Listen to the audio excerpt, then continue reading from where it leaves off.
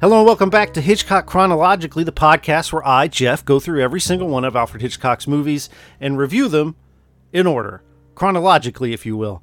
And I'm sitting down, I'm getting ready to review the movie, and I got a sneaking suspicion I was being watched by a journalist, and I looked out my window, and peering through it was Eric from the Gaming Nexus. So instead of calling the police, I invited him to review Rear Window with me. Welcome, Eric, to Hitchcock Chronologically. Thank you very much. Yeah, thanks for outing me on my road trip to peek through your windows. You know, it was fun. We made a family event of it. Oh, yeah, that was the real awkward part. Eric is the... Well, tell us about yourself. I could explain that who you are, but sure. You probably do a better job. Thank you. So I'm the editor-in-chief at GamingNexus.com, not to be confused with GamersNexus.com, GamingNexus.com. So we are a independently owned, fully self-financed gaming news and reviews site. It is all out of pocket. We don't accept any advertising or anything like that. We are fully independent, and the site's been up since about 1993, so long run. I have been with the site for probably 6 or 7 years now, and so we do gaming news and reviews, just like one would expect. It's a gaming website. Outside of that, I do all sorts of other things. You know, I've got a day job. I write. I do this. I do that. I dabble. So yeah. I'm very, very happy to be here. Thank you. Because one of the things I like to dabble in is watching a ton of movies. So I'm really excited to talk about this one. There's a lot going on in this movie, man. Yeah, absolutely. So Eric and Elliot, who anyone who knows me probably knows Elliot, we run in the same circles, had me on their podcast, The Gaming Nexus Show, which if you're listening to this and you search in whatever app you're using, you will find it. Gaming Nexus Show. Be sure to subscribe, especially if you like video game news. It's really fun, and they're my kind of people. Thanks, man. Now, of course. So, what's your relationship with Hitchcock? Any sort of memories around his movies, or any that you particularly remember loving? Yeah, okay, so Hitchcock has largely been a blind spot for me, and it's kind of embarrassing because I'm such a movie guy. I'm such a suspense and horror movie guy. And I'm probably like everybody else. I don't make enough time to go check out the classics the way that I should. I took a run at the Universal monsters a few years back and watched all of those. And Hitchcock is always something that I've wanted to engage with more. So it's real spotty. I remember watching The Birds on TV when I was a kid, and running and screaming to my mother when I get to that shot. I don't know if you've done The Birds yet. No, it's coming. It's coming. Yeah, there's one particular shot that just threw me for a loop when I was like 8 years old. There was crying. And, like everybody else, I've seen Psycho a bunch of times. But there are so many that I want to see and have never seen. Vertigo is probably really high up there. I have an opening. Yeah. Oh, cool. Yeah, let's do it, man. The Man Who Knew Too Much I've never seen. Like so many of them I've never seen. But, they're kind of like in the zeitgeist. Like, of them. You've seen scenes from them. Like, before I sat down and watched Rear Window, I knew the setup because maybe 8-9 years ago, some guy went and he took Adobe After Effects and he reconstructed the set. And then he time-lapsed the entire movie so you could watch it playing out across the entire set. So I remember seeing that and like being really fascinated by it. And at that point saying, I'm going to have to watch that movie. And so here I am, 8 or 9 years later, and I finally watched the movie. But, so yeah, I mean, like, Jimmy Stewart, Grace Kelly. You've seen shots from the movie. You've seen Jimmy Stewart, like, peering out the window with his leg in a cast. So I knew a lot about it without ever having seen it before. So yeah. And so for me, I have seen this before. It's been many years. But I talk several times on this show about a attraction at Universal Studios that was all about Hitchcock. And Psycho was my introduction to Hitchcock, and it's still like my favorite movie ever. And they have this thing where you go through and you watch the birds in 3D a little bit, and you watch this scene in Dial M in 3D a little bit. And eventually you go into this lobby where you kind of see how effects were practically done. And this movie is featured there. There is a wall that has all these windows you could peer in that have like things happening. And there's like binoculars you can look through and try to find the murder. Really cool idea. So it kind of hits, it's one of those movies like outside of Psycho, Vertigo, North by Northwest, it's one of the top 10 easily most popular Hitchcock films. Yeah. So, I mean, you're doing this podcast, so you're probably familiar, but during my research, I came across the concept of the Lost Hitchcocks. Are you familiar with this whole thing? Like, it kind of blew my mind because I was unaware. I was unaware that Hitchcock had sole ownership over 5 or 6 of his films and just kept them, like just wouldn't let them be shown after the original theatrical release. So Rear Window was out of circulation from 68 until 83 because he just had it in like the Hitchcock vault. And they would come to him and ask him like, hey, can we just show a clip of this? Like for Jimmy Stewart's Oscar Lifetime Achievement Awards. And he'd just be like, no, absolutely not. You know, like he was hunting down copies of Vertigo to burn them. Like he's a maniac. So he has one movie that's lost to time. Yeah. So he has 52 movies you can watch and find readily. And then there's one movie called The Mountain Eagle, which is lost to time. He says he's glad it's lost, but it makes me wonder if it's his fault. You know what I mean? Like, absolutely. Like, he's the guy who made it disappear. Like, how do movies disappear? I don't know, but he probably had something to do with it. Like, I think there's something really attractive about like the mystique of that. I've done that a few times before too, where I was doing like a performance, and I would put something together to be shown one time and then like never release it again. So if you weren't there that one time, you've missed it. It's gone. And so I really kind of like the idea of like having that exclusivity to the experience and just being like, okay, that's it. And I'm pulling it back and you're never going to see it again. Of course, in this case, until he's dead. Right.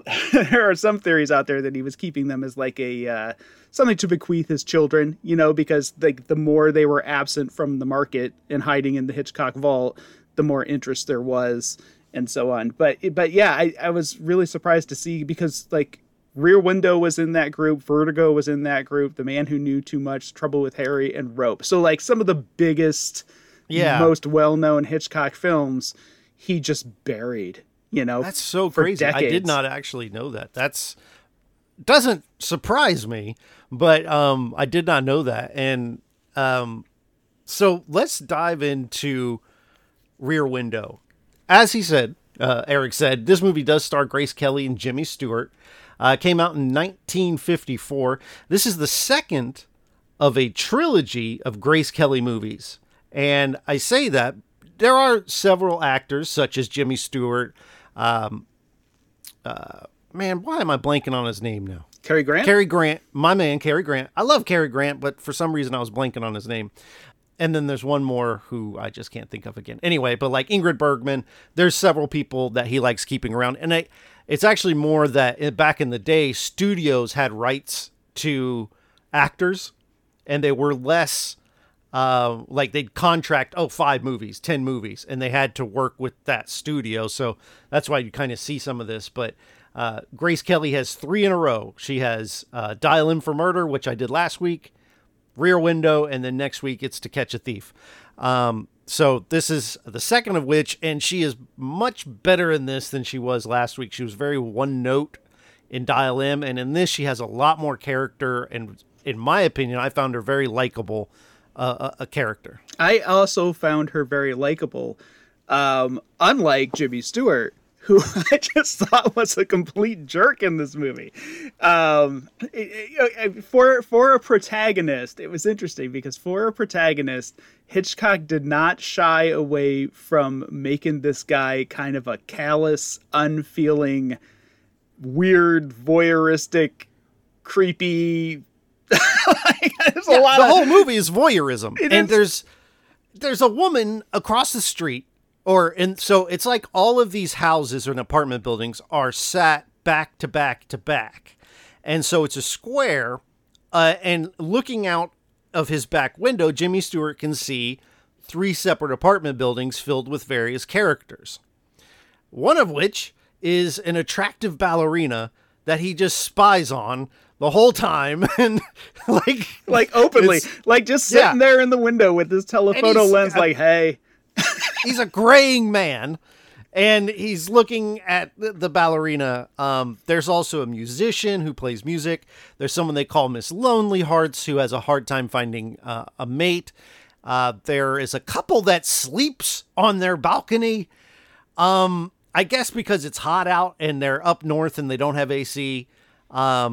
Whereas in Florida, you have AC. And nowadays, of course, the blistering heat that's going on. Now, you live in Ohio? I do live in Ohio, yes. We also we have AC. Everybody has good. AC. Yeah. All right, good. Yeah, I was just in New England last week, and I'm happy to report that those people now also have AC. So since 1954, progress has been made. Nobody was sleeping on their balcony. So. That's good, which I found really interesting and kind of a peek into the past. And our Jimmy Stewart, he dates Grace Kelly, who is out of his league. Out of his league and half of his age. Like, yes. I mean, it's a long-standing Hollywood trope that, you know, that older men date younger women in movies, but this one's a little ludicrous. And there's one scene in particular that I thought was really funny when the insurance nurse was visiting Jimmy Stewart to check up on him and give him his daily massage, which apparently insurance used to do. And come on, where's weird. Where's my insurance massage? Right. But anyhow, she's massaging him and he's griping about this awesome, way too good for him girlfriend that he has that he just can't stop complaining about. And the nurse makes some comment about, well, it's only natural because you're a young man and she's a young woman. I like snorted at my TV like, dude has gray hair. It's like, he is like double her age. But, you know, whatever. I agree. But that character who is played by someone Ritter, which Thelma. made me wonder if she's Thelma Ritter. I don't know. Is she related to John Ritter and that family, or? Oh, that's a good question. I don't know. Yeah, I looked briefly and I couldn't find anything. It just kind of made me interested in that. But she plays Stella, and she's great. She's one of the other reoccurring characters. Most of this movie, all of this movie, takes place in Jimmy Stewart's apartment and overlooking from his balcony. You don't ever get shots until the very end that take place outside of his building. And so you're very much seeing everything through his eyes. He has broken... Now, did you catch how he broke his leg? Did I catch how he broke his leg? Oh, yeah. Yeah, he got hit by the car taking the picture. Like, and what a maniac! They have that fantastic picture. Like, I don't know who really took the picture or if it's just a composite or what, but for just a brief moment, they showed this fantastic picture of a car on a racetrack, like, exploding into chunks. And so he got hit by the car. Afterwards, I was kind of Googling around and I discovered the Le Mans crash, which took place a year after this movie came out. Are you familiar with that? No, not at all. Oh, man. It's crazy. So there's this racetrack called Le Mans, and they do like a Daytona 500 thing there, where it takes like days. It's like a days-long race. And a year after this movie came out, some dudes were racing, and one of the guys cut off another guy who was in a Mercedes race car, and his car just exploded on the track and flew up into the stands and took out like 85 people that were watching and injured like another 160. and there's footage of it. And it's crazy, obviously. I was shocked when I looked at it on YouTube because they were not cutting out, anything. Yeah. And then the craziest thing is the race kept going. They didn't shut down the race. The race went on for another 18 hours or something. They just kind of rolled the dead people off the track and just kept the race going because they didn't know they were worried about causing a panic if they shut down the race because so many thousands of people were there. Anyhow, sidebar, it's just the exploding race car sent me down a weird so it makes sense that he broke his leg. Is a photographer and he's a maniac because his boss wanted a shot of this race or crash. So he walks onto the racetrack and takes a picture, and they're crashing probably because they're trying to avoid hitting the man who's on the racetrack. Yeah. So he's a maniac. He's injured, and he has nothing better to do because he doesn't have television. It's not readily available quite yet.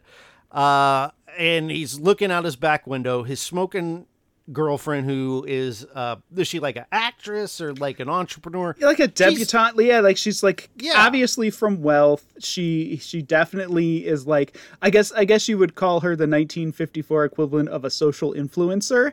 She's definitely she's scoring free dresses to wear to events and showing off the new jewelry, and just kind of why is she into Jimmy Stewart? Right. The entire first half of the movie, she's like, I love you. I'll come with you on your adventures. And he's like, yeah, you're used to living in dresses. You can't come with me into the jungles to do the photography of the war. And she's like, I can put on shorts. I can come. And he's just but why totally not just hang it it up? I mean, for me, I don't know. Just it doesn't make sense to me why they're together. I don't know what she sees in him other than maybe it's the classic Jimmy Stewart voice that just does it. If you've never heard Jimmy Stewart, his voice is iconic. Yeah.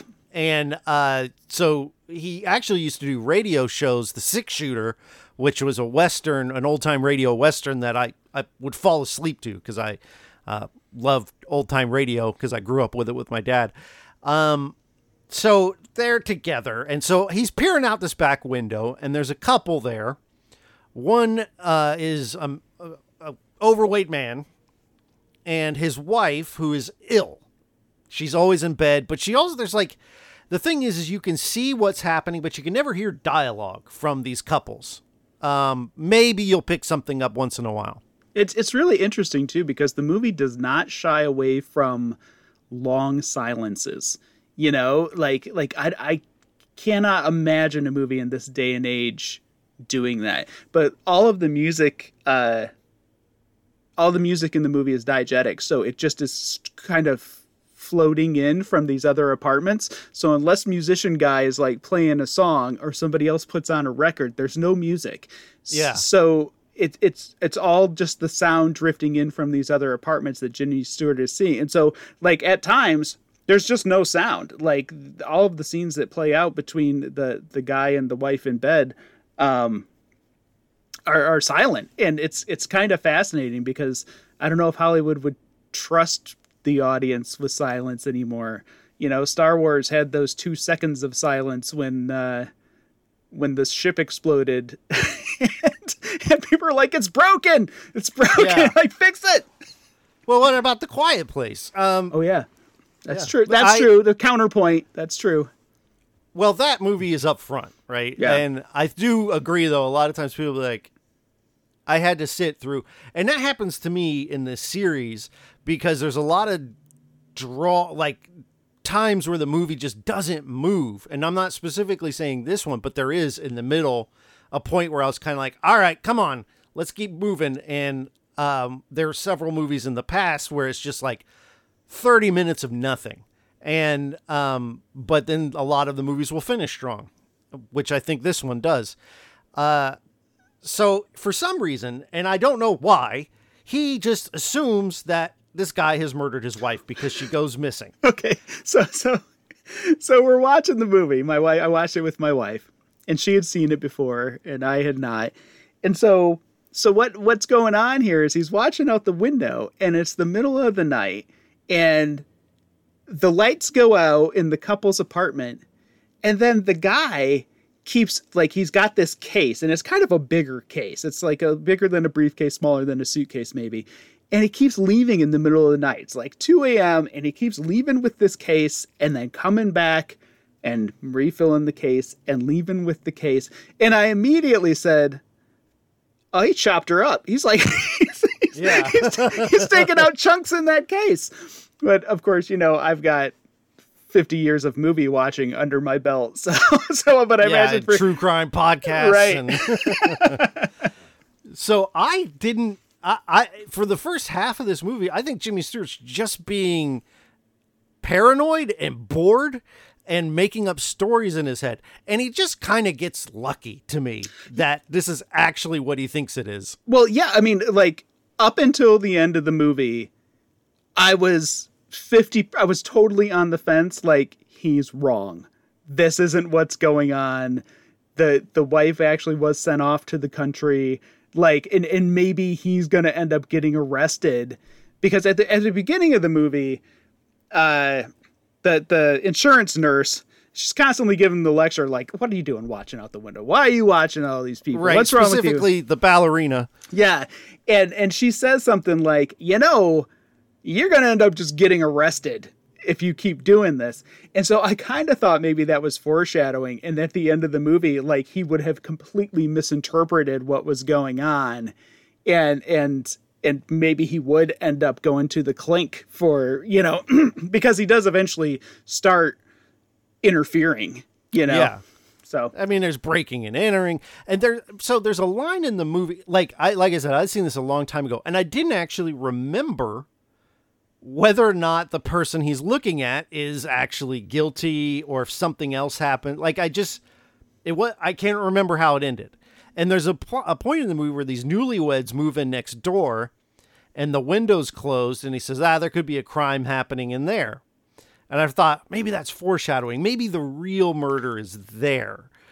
But it wasn't the case. Yeah, I thought that too. I also thought with Miss Lonely Hearts, like, maybe the point of the movie was that he was so focused on this supposed crime and was perhaps wrong about it, and he was completely ignoring what was going on downstairs with Miss Lonely Hearts, because there's this whole subplot with Miss Lonely Hearts, who is the woman who lives below the couple, and she she's sad, and she like makes a whole dinner as though there's going to be somebody joining her, and then it turns out it's just her, and she's just kind of pretending that she has somebody in her life. And at one point she goes across the street to the bar, which you can kind of see through the alley, and she brings a guy home, and it goes very poorly. It's no good. And so that was a heartbreaking scene for me too, because like here she is. She finally has a date. She's been play acting, having a date, and she has the date come over. She has the it wasn't wine because they had like a shot. She has the drink and everything's going just how she played it up. But then he starts to force himself on her, and she has to kick him out, and she's brokenhearted because she meets a guy. Of course, he's a jerk and a rapist, and like. I'm like, this is horrible. And it just, to me, without any dialogue, just noise, you can hear sort of muffled yelling, but you can't make anything out. It's just a heartbreaking scene for me, because I really wanted her to find a guy to hook up with and have those romantic times together, because I wanted her to succeed. Yeah, me too. Yeah, I was totally rooting for her. And as the film goes on, like, her mental state deteriorates even further. And so there's this whole secondary, I mean, each of the apartments has their own little vignette, you know, but hers in particular, there's this whole second drama going on, you know, with her. And I don't want to get into it yet until we get to the end of the movie, but I mean, if they were going to interfere anywhere, that's where I would have interfered, you know? I would have because there's very clear evidence as to what's happening. Like, they don't call the police when she's being assaulted. Right. And then later on in the movie, there's something else happening, And they don't call the police then either. Yeah, and that's like really like, oh man, we got to get over there, like right. And Grace Kelly's part of the problem too. You would think, sure, Jimmy Stewart's an asshole. You would think though that Grace Kelly's character would be like, I have to stop this, and even the nurse, the nurse is like, and the nurse, didn't she take that Hippocratic oath? So there's also this couple that lives upstairs that has a dog that instead of walking the dog, they decide to load it in a basket from the 4th floor and lower it down. And then the dog will go out and do its business and get back in the basket and they'll pull it back up, which is ridiculous. There's a garden out front that the suspected killer gardens in. So like I was saying, at some point, this woman goes missing, his wife, and Jimmy Stewart, based on really just some suspicious activity that Eric was talking about with him coming and going with the same briefcase. And then he starts to pack things up and Jimmy Stewart gets really, really suspicious and calls his detective friend, who's just like, you're an idiot, but I'll look into it. Detective friend is like way too tolerant of Jimmy Stewart's nonsense. Like, the entire movie, Jimmy Stewart's like, oh, I killed her. And the detective's guy's like, no, dude, like, you got nothing. Like, you're watching across the street. There's reasons for everything that has happened here. But he keeps going. Like, he keeps looking into it. I would have just been like, at home. Like, at one point, Jimmy Stewart calls the guy's house and his wife is there. And the wife says something like, do you want me to have him call you? And he's like, no, just send him over to my house. Yeah, it's like the middle of the night. Rude. He's like, no, like, he's got to come. He's bossy to, like, later on in the movie, he's like, hey, go get me this, go get me that, grab my thing, bring over those bulbs. And granted, he's in a wheelchair, but he never says please. It's just assumed that you're going to do what he says. Right. Yeah, he's not the kindest. And I think that, okay, spoilers, the killer is the guy that he suspects all along. And I think that the killer just got unlucky that he had this nosy guy, because other than Jimmy Stewart, it's a perfect crime. Oh, yeah, he would have totally pulled it off. Yeah. So the killer, who I did not recognize on the spot, was Raymond Burr, who was TV's Perry Mason. Oh, okay. And the whole time I was watching, I was like, I know this guy, but I just couldn't place it in my head until finally I looked it up and I was like, oh, it's right, there we go. But yeah, he's kind of a sad sack, really. And definitely, like, he definitely did not have the greatest of relationships with his wife. It's not clear what was going on between them, but there's some fighting and, I don't know, it's implied that there is nagging and henpecking, which I don't know if that's a good enough excuse for murders. No. And they even get into that a bit, like the sexism, because this is the 50s, and in all of these movies, there's sexism. I have not watched one yet where, what's the test they say where it's a movie has two women having a conversation that's not about a man. Right. I can't remember the name of that test. I can't either, but I know what you're talking about. Yeah. But none of these movies have passed it. And the same thing happens here. But so they go missing, and I can't remember all the different details of things that start to make them suspicious, other than that Grace Kelly says, well, a woman wouldn't leave her handbag, and just kind of gives insight from the women's perspective of what would that character do if she were alive. She wouldn't leave her handbag if she went on vacation, which is the story that's being told. But the detective is constantly like, well, she showed, there's witnesses that she got on this train. There's witnesses, well, not witnesses, but the package that was sent to her was picked up by her. And so on every chance that Jimmy Stewart has to kind of say this is actually happening, there's a reasonable excuse why it's not. Right, which leads to a few things. Okay, so first of all, like, the murderer is seen leaving the apartment with a woman. He is seen putting a woman on the train. A woman is seen arriving where she's supposed to be. there's a postcard that he can produce from the wife that says, "Hey, I've arrived. Good job, me."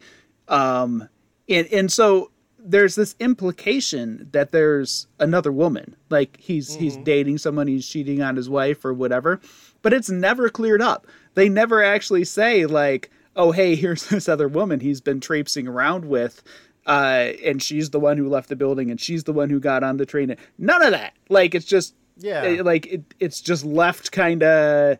I'm kind of okay with that. Yeah. Right. I don't need everything. So okay, Psycho. You know the last scene in Psycho? Of course. Where it's just them here's everything that happened and why it happened. And it's like, all right, we don't need that. And that's kind of, I'm okay with that not being fully drawn out.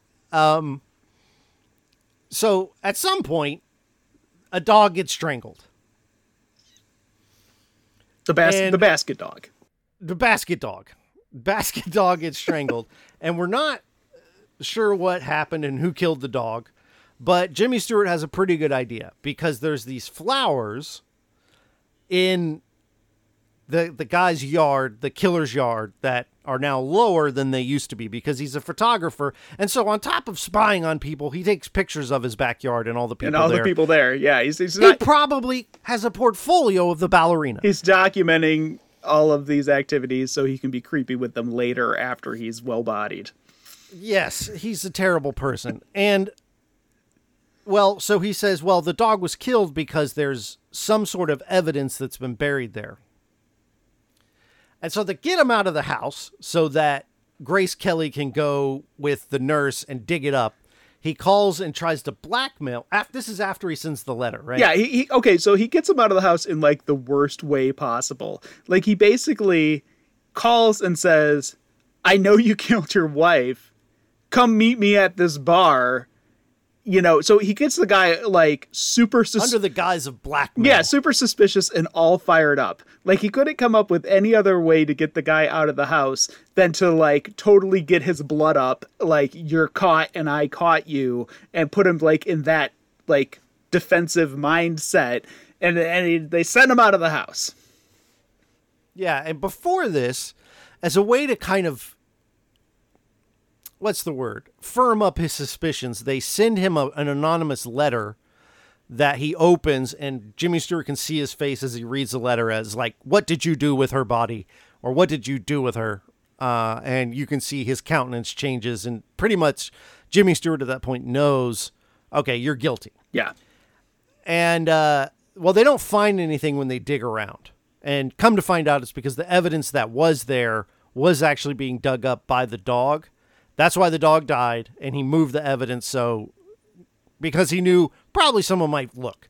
The guy actually is a really competent killer. Yeah. I mean, you consider the fact that he has covered all of his bases. He's so competent that he chokes out the dog just because the dog saw the evidence. You can't have that dog testifying about that evidence it found. There's no choke way that dog this out. guy gets caught if it weren't for some nosy guy.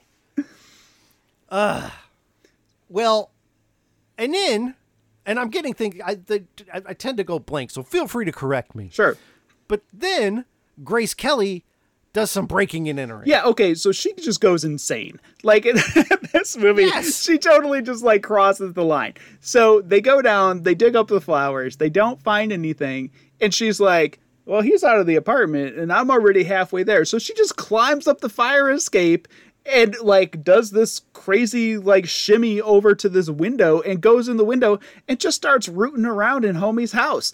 Like, the killer is gone for an undetermined amount of time. Nobody knows when he's coming back. And she's just like, "I'm going in." And this is the time when downstairs, Miss Lonely Hearts, who has had this horrible date, has emptied a bottle of pills on her counter. And the nurse knows exactly what it is. And basically, she's getting ready to kill herself. And like, he's paying attention. So there's two things. Like, I don't know who you're supposed to pay attention to more.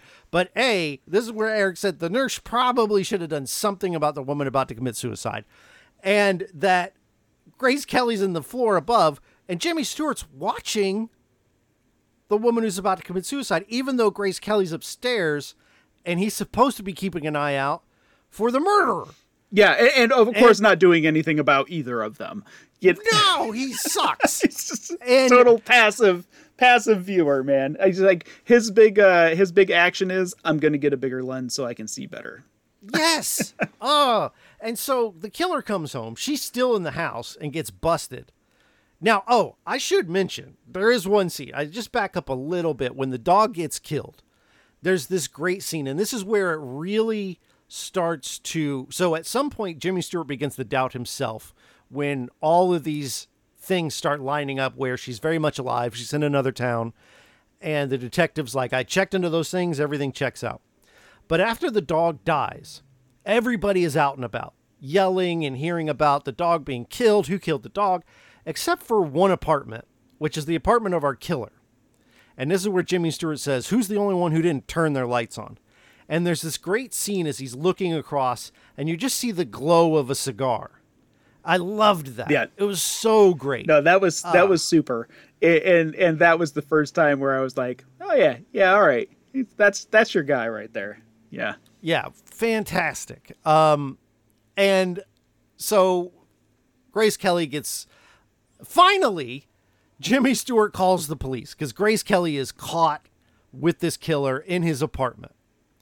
And they start fighting and the lights go out so you can't see what's happening. Yeah, it's a weird scene. Like there's before the lights go out, there's kind of like some moments where you're like, maybe this guy's just going to be reasonable. Like he just found this woman in his apartment, rooting around, like digging through his stuff. And he doesn't like immediately just come in with the smacking, like he's like trying to talk to her a little bit. You can't hear the conversation, but he's trying to like get to the bottom of it. And then of course, I'm sure she was just like, you're a murderer. And then the smacking starts, and then some possible choking, which is obscured by the back of the sofa, so it's not really clear. But then, yeah, Jimmy Stewart calls the cops who show up in like 20 seconds. They're just like the best cops just of like, all time. Bang, we were downstairs. We are here. Yes. And so the police department apparently is now across the street, I'm guessing. And they come in and Grace Kelly has slipped the wedding ring of the supposed... So if his wife indeed had gone somewhere else, he would not be in possession of her wedding ring. But he is. And she steals it. And she finds some other jewelry, basically more evidence. And now somewhere here, as they arrest Grace Kelly, because she broke an enter, right? She clearly is in the wrong, but she doesn't sell him out right away. And I don't know why other than that. Yeah, it's a weird thing. Like the way it plays out is weird because like she doesn't immediately jump to he's a murderer and he doesn't immediately like... But there's this moment where she kind of takes her hand and she puts it behind her back, or maybe she's being handcuffed, and she kind of flashes the ring so that Jimmy Stewart can see like, oh, she got the ring. And at the same time, Raymond Burr happens to look over and he sees that she has the ring too, and she's being arrested, and he can't make a fuss about it because the cops are there. So he can't say like, oh, she's stealing this ring because it's the wife's wedding ring whom he has killed. So yeah, they haul her off to the clink. And Ray Burr sees across the way Jimmy Stewart spying in. And now he starts to realize Jimmy Stewart's probably been the guy who's been treating me this way. It's so funny because the entire movie is predicated on the idea that Jimmy Stewart can clearly see into these people's apartments. But if he leans back ever so slightly, a very faint shadow comes over his face, which I think is to imply that, oh, they can't see him. Like he's operating on some serious one-way glass, like, because there are several points in the movie. The windows are open. There's several points in the movie where people are like looking right at him. I'm like, dude, they're gonna like just see you with your giant telephoto lens, like. And he can see into these apartments without any visual aid. Yeah. And they can as easily, with the lights on, reciprocate. And now, granted, if the lights are out, you can't see in, and that would make sense. But then again, you got to shoot the movie in the dark. But yeah, that is definitely like one of those suspend disbelief things. Yes, yeah, for sure. So now the movie really starts to pick up because up until this point, I'm actually a little bored until Grace Kelly starts breaking in. I will admit that I too was kind of like, this is getting a little long, like some of the relationship stuff and so on. It just kept kind of going in circles a little bit. And they spend a lot of time showing, so Music Man, this guy in the neighborhood who's always playing the piano, he's always having parties, right? And they'll see where the ballerina is entertaining some gentlemen, and just like a lot of that, like none of that ballerina stuff really matters. It is just there. And then the newlyweds in the apartment next door has really no bearing on anything, but it does kind of, I guess, bring to life the backyard. It's like, it's just kind of a running joke. The newly married couple is just a running joke. You know, the guy comes to the window and the woman says, Harry, you know, and calls him back to bed, supposedly. And I think that Miss Torso, the ballerina, she's just there to kind of illustrate what a creep he is. Right. The musician, I think, is there to provide music for the scenes, you know? Well, so we should say that what stops Miss Lonely Heart from taking these pills and ending her life is she hears the music of the Music Man in the corner. Right. Who's writing this beautiful song. Yeah, and that stops her in her tracks and gives her hope. And so Jimmy Stewart calls his detective buddy and says, hey, Grace Kelly got arrested. See what you can do. Detective buddy at this point has to be like, she broke into his building. Trust me, I have actual evidence now. And even at this point, I'm the guy, I'm like, I from the perspective of the detective, come on, man. It's like the 13th call of this guy's a murderer, you know, like, dude, get a hobby. And now she's been arrested? Are you an idiot? So he sends the nurse with bail money. And so now he's all alone in his apartment. Rayburn knows or suspects that Jimmy Stewart's the guy who's been harassing him with letters and knows that this murder's taken place. And the phone rings and Jimmy Stewart picks it up thinking it's the detective. And he goes, hey, I can't remember the actual character's name. O'Doyle? Thorwald. Oh, O'Doyle is the detective, right, but okay. Thorwald is the killer. Right. Yeah. And he picks up the phone and he's like, yeah, Thorwald's packing up. He's definitely going to get out of here. And he doesn't hear anything, just silence on the phone. And Jimmy Stewart realizes he's been found out. And he slowly puts the phone down. And then he starts hearing movement in his apartment or outside of his apartment. And this is great. I love the dark atmosphere and the thrill of this person is coming. It is really good. You get the slow footsteps up the stairs and then like the footsteps through the hallway until he's right outside the door, and you see the two shadows of his feet underneath of the light coming through underneath the door. And so Jimmy Stewart kind of like slides himself backwards in his wheelchair so that he's just kind of like in this shadow. And so then, the door opens, and of course it's Thorwald, and they're both kind of in shadow, and they're both looking at each other. It is a great shot. Like it's a fantastic scene. And then again, Thorwald starts out pretty reasonable, and he doesn't, and sympathetic almost. Yeah, you kind of feel bad for him. Like he would have pulled off this wife murder. Well, not even that, but like when Jimmy Stewart calls him earlier to get him to leave the apartment, he's like, what do you want? And he does it again here. He's like, what is it that you want from me? Yeah, and kind of a sad, like, you do sympathize with him for a moment because he actually is saying, like, what do I have to do to make this go away? Right. What do you want? Like, he doesn't immediately, again, go for the choking, like he's trying to work it out. And then Jimmy Stewart, being the maniac, he just sits there silently in the shadow. It's great though. Doesn't answer him. He just doesn't answer him. And the guy, it's like, runs through a few options of conversation. Jimmy Stewart doesn't answer. And so then it's murder in time. Yeah. And so as he's approaching, Jimmy Stewart has got his flash bulbs that he's got from being a photographer, and it's pitch black in the room. So as he hits the flash bulbs, it temporarily stuns the killer, but it only delays the inevitable as he catches up to Jimmy Stewart and tries to launch him out the window. which I think is awesome. It is great. It's like absolutely great. I was like, oh shit, he's throwing him out the window. And so he's hanging from the window, and this is one of the only times you get a shot from the external of Jimmy Stewart's apartment. You see him dangling as Grace Kelly and the police arrive, and just as much as we talked about the great shots, and really this movie looks amazing. The whole thing is practical effects. It's all shot on one set, and there's according to on Amazon, this is on Prime, but it won't be by the time this episode comes out. There's all these like facts about the movie, and it's all shot on one set, and there's all this coordination that's done between actors and to make it feel seamless. And 99.9% of this movie is stunning to look at. Absolutely. Yeah. Until Jimmy Stewart falls out of the window. Wait. You forgot the helicopter at the beginning. That was pretty. Oh, God, yes. The helicopter is also really awful.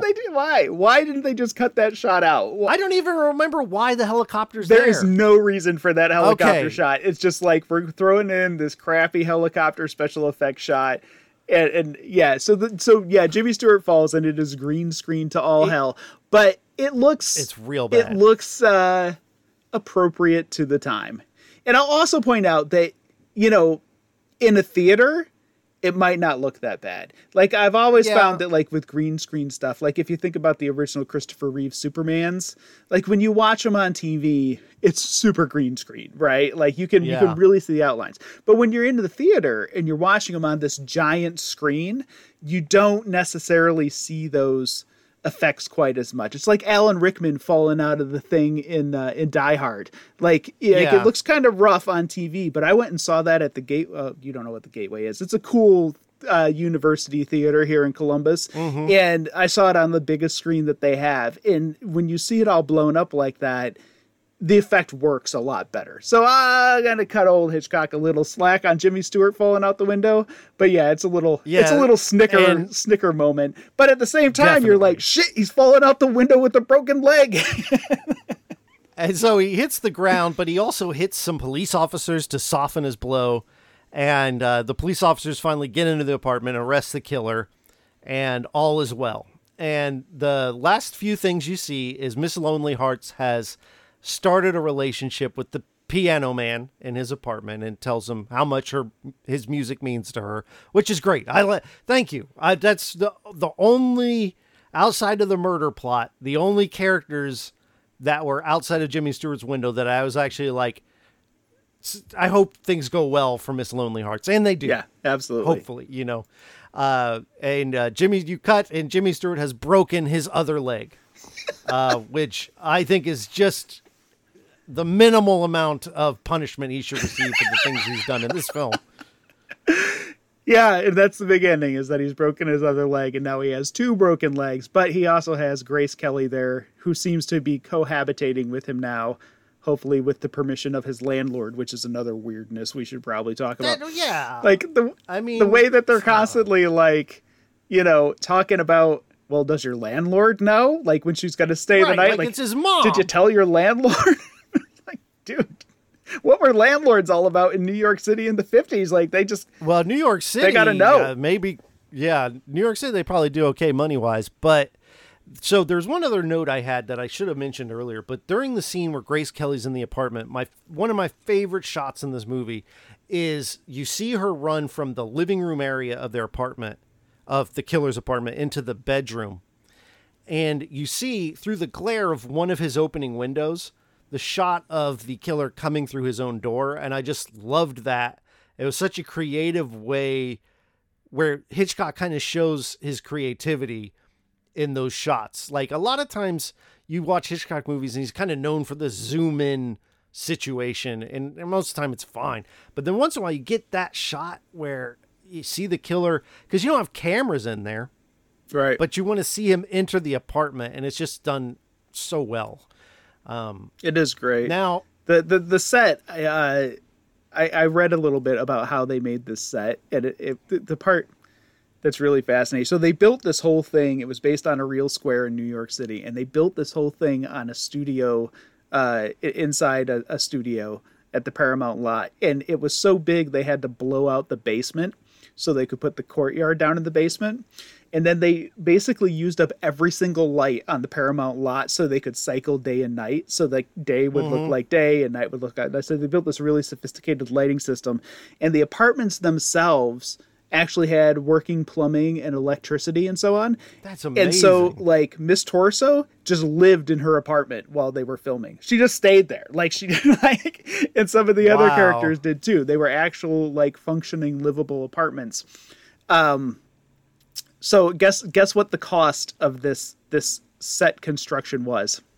No clue. $100,000. That's insane. They built this crazy ass thing for $100,000. It's amazing. Yeah. Yeah. So we're at the end of the movie, and how do you feel about it now that you've watched it for the first time? Do you think that this lives up to the genius that Hitchcock is known as? I think that in several ways it lives up to Hitchcock's reputation. I think that, like, from what I have seen, and my experience is obviously limited, Hitchcock films tend to be a slow burn with this massive payoff in the last 5 minutes. You know, it's all building up and building up and building up. And then in that last 5 minutes, you're like really, it's just like turning the screws and really cranking it. And that's very much what this movie is, you know, and very visually inventive. I've never seen anything like it visually. Nobody has ever tried it again. I mean, there have been... Yeah, I can't think of any... yeah, absolutely. The other piece is, obviously, Hitchcock has a troubled reputation with women and women performers and the way women are portrayed in his movies. I think this falls right in line with that. Like, this isn't even the worst of them. Man, like the whole, I've seen some real awful ones. The Grace Kelly character and Jimmy Stewart's attitude towards her, it's really interesting because the first half, 2/3 of the movie, he's trying to break up with her. He's trying to like just tell her, like, beat it and get out of here. Great line. And then there's a scene where like she's like, fine, I'm leaving. And he's like, but aren't we going to see each other again? So he's like really trying to have his cake and eat it too. But yeah. In general, he's very disinterested in her as a human being. He's like, so stupid. Yeah, he's just like utterly dismissive towards her. But the moment she engages with his insanity and crosses that line and gets involved with like his obsession, then she becomes valuable. Then he starts caring about her. You know, up until that point, she's just an object. She's just like this pretty thing that comes around and brings him lobsters that he just kind of doesn't really have time for, even though he's just sitting and staring out a window.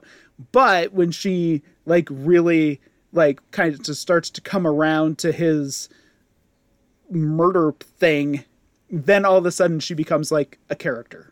You know, and of value to him. And he's going to care about what happens to her when she goes across the street and climbs through the window.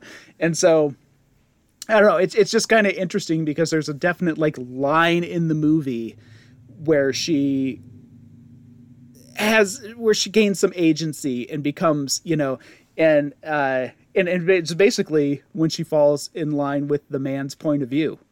Yeah, and then she becomes a character. Way of putting it. You know, and so that I think kind of just reinforced. And of course, you know, a lot of that has to do. The detective the whole time is like, I've done so many cases based on women's intuition and blah, blah, blah, blah. Oh, yeah. Yeah. They so dismissive. Yeah. Absolutely. Super dismissive. And so there's you mentioned that scene where she's like, well, I'm leaving. And he goes, well, won't I see you again? And she says, not for a long time, at least until tomorrow. Right. Night. Which I thought was ridiculous. Yeah, I kind of thought she was gone at that point. And my wife was like, nah, she comes back. No, she's a sucker. Yeah. Totally true. Just good criticism there. I'm looking through my notes. I think I've covered just about everything. Yeah, for me, I think as someone who's now seen almost all of his movies, that he gets a lot of credit. I think that's undue, but also I'm watching through a perspective of someone who's seen a lot of films that have been made by filmmakers inspired by his work. So you could take that with a grain of salt. But I think that this movie, despite the problems with the plot and the slowness in the middle and the misogyny, I think from a filmmaking perspective, this is the first one I can really say this is him at a genius level. Mm-hmm. And I don't think anybody else could have and would have made this movie and the way it was done, where the set is really just out the back window and it takes place in such a confined space, and it's done so beautifully, and it visually is a gorgeous movie. So I think it's definitely one that when it comes back on Prime at some point, definitely I would recommend watching. I would too. I was entertained by it, and I like older films. I like classic films, and so this kind of scratches that itch a little bit. But yeah, I would definitely say that it is worth a look. Yeah, and you hit it on the head that his movies do just kind of build to this crescendo. And I think of the movie I reviewed recently called I Confess, which is fantastic. But it is that long, like, it's like, good Lord, this is slow. And then the last 10 minutes are amazing. So, but Jimmy Stewart, there has to be something to be said for, like, having seen these movies at the time when they came out, because like you were saying about how you've seen so many movies inspired by these now that you can kind of be a little jaded about it. But you have to imagine people's brains melting when they saw this stuff for the first time. You know, like, it was so innovative. Like, people, modern audiences can't understand why Casablanca was such a big seminal film. Mm-hmm. Or Citizen Kane. Starring Ingrid Bergman. Yeah, Citizen Kane was such a seminal film. It's because they're seeing these things like montages and stuff for the very first time. Nobody's ever done it before. And so I guess a good modern